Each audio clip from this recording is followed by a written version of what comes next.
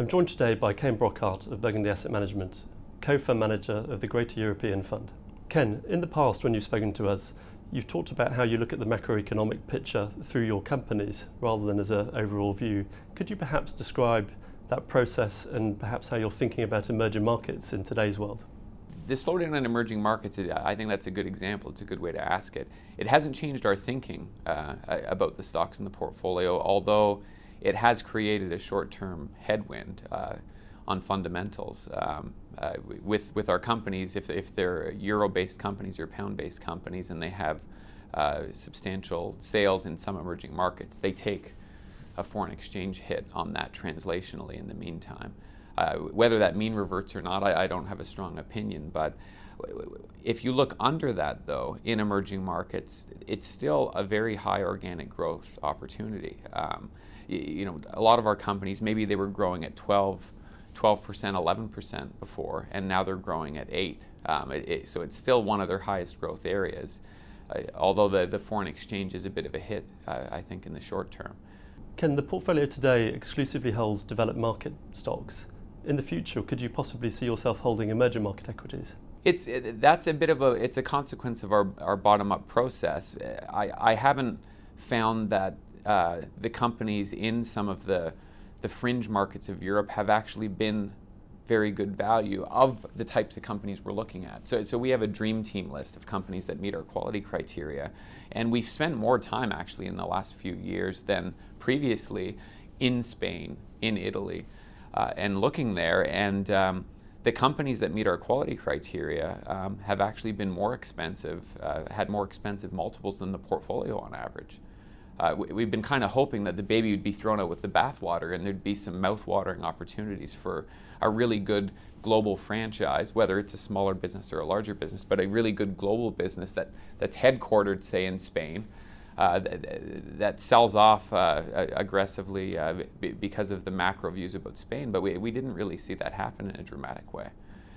So it's not really a top-down decision. I'm not making a decision that I want this to be predominantly a developed Northwestern European fund. It's just bottom-up where the companies have led us.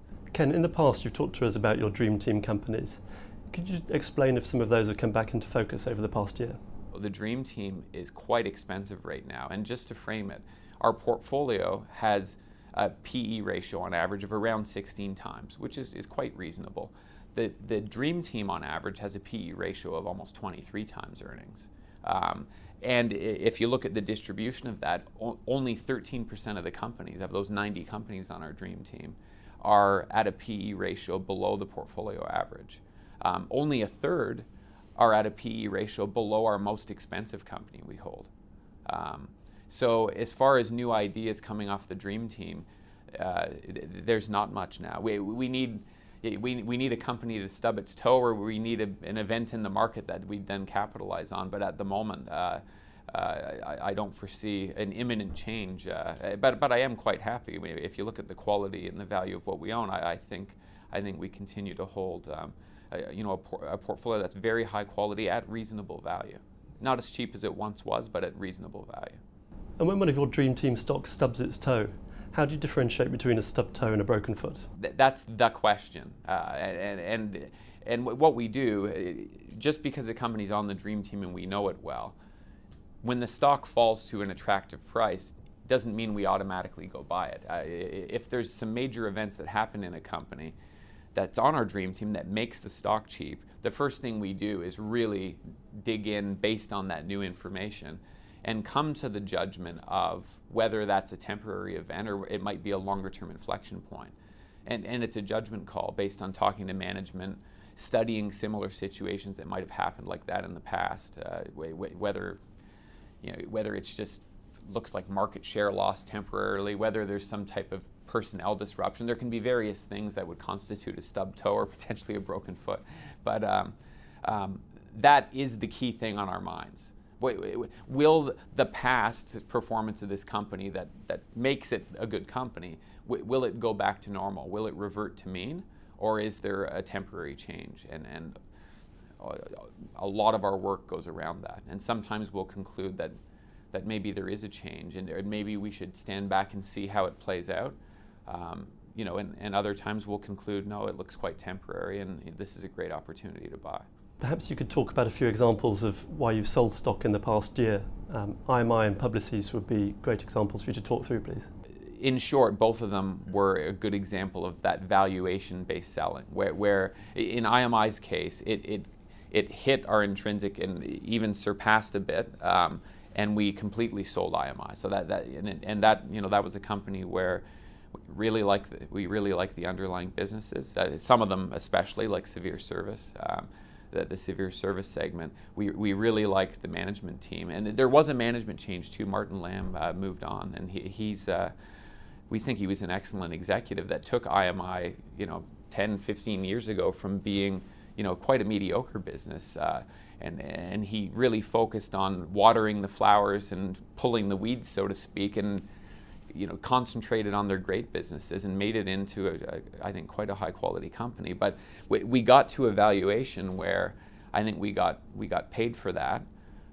That great CEO chose to move on, and the replacement seems quite competent. His plan makes sense, but that's an uncertainty that we'll watch. And he also did divest the last business we would have characterized as non-core. So we kind of got the benefit of that. Publicis, that was just a trim. Publicis we still view as having margin of safety. However, because it had done quite well, it became quite a large weight, and the valuation is good, but it's not exceptional. It's okay, but I wouldn't characterize it as cheap. And I just thought that it was more appropriate to have a smaller weight rather than leaving that quite large weight that it had run to. And when we last interviewed you on SJP TV, Ken, you talked about why you held healthcare stocks in your portfolio. Could you describe how they fared in the past year?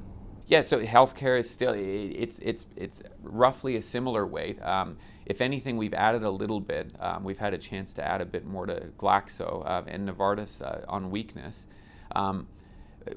My view of the pharma companies, the valuation, it's one of a few sets of companies in these markets where you've got a quality business with high margins, high returns on capital, that's still trading at quite a reasonable valuation multiple. They kind of range between 14 to 16 times earnings with quite attractive dividend yields. And I also think fundamentally the opportunity is asymmetric to the upside. And what I mean there is a big controversy with pharma companies has been the patent cliffs. And the last few years, there has been that issue to work through. It's part of the reason they became so inexpensive and we had the chance to buy them. For the most part, the biggest parts of the patent cliff have been worked through. And I think we're also at a point where the innovation output or the pipelines have been below normal. And I think there's very long-term trends of innovation in the pharma industry. And I think we're coming off a low of that innovation cycle, and it could get better.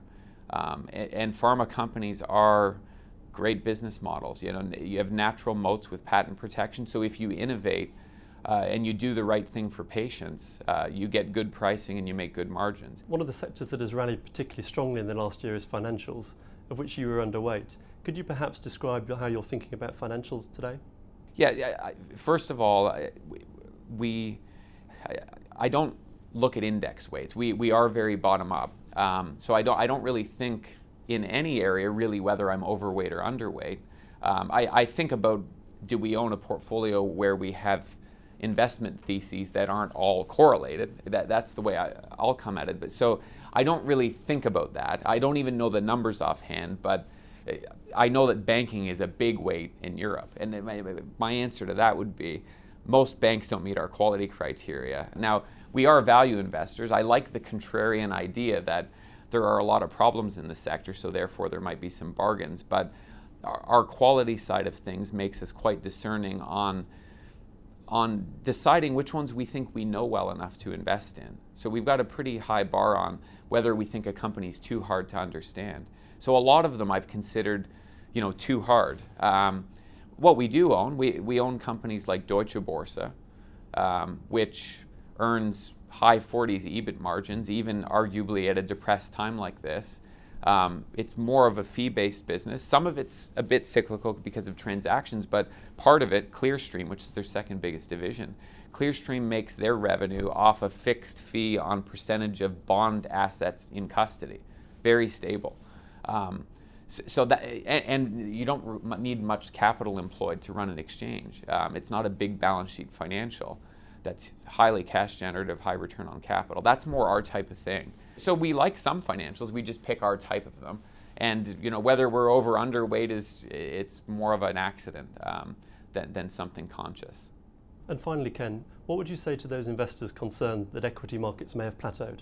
I say this is a market to be more discerning than ever. Be discerning what managers you pick, and you want your managers to be discerning on what companies they pick. And the way I'm trying to deal with a market that I think there's a number of areas where there are overvalued stocks is stick to your quality criteria. You don't want to compromise on quality, but at the same time, you have to make sure you continue to own things where the valuations are reasonable. And we use this concept called margin of safety. We're making sure that we continue to own companies that are trading below our conservative estimate of their intrinsic value. Ken Broekaert, thank you very much. You're welcome. Thank you. Any views and opinions expressed are solely those of the individuals and are subject to change. Where individual securities are mentioned, they do not necessarily represent a specific portfolio holding and do not constitute a recommendation to purchase or sell. Please be aware that past performance is not indicative of future performance. The value of an investment may fall as well as rise, and you may get back less than you invested. Returns on equities cannot be guaranteed. Equities do not provide the security of capital characteristic of a deposit with a bank or building society.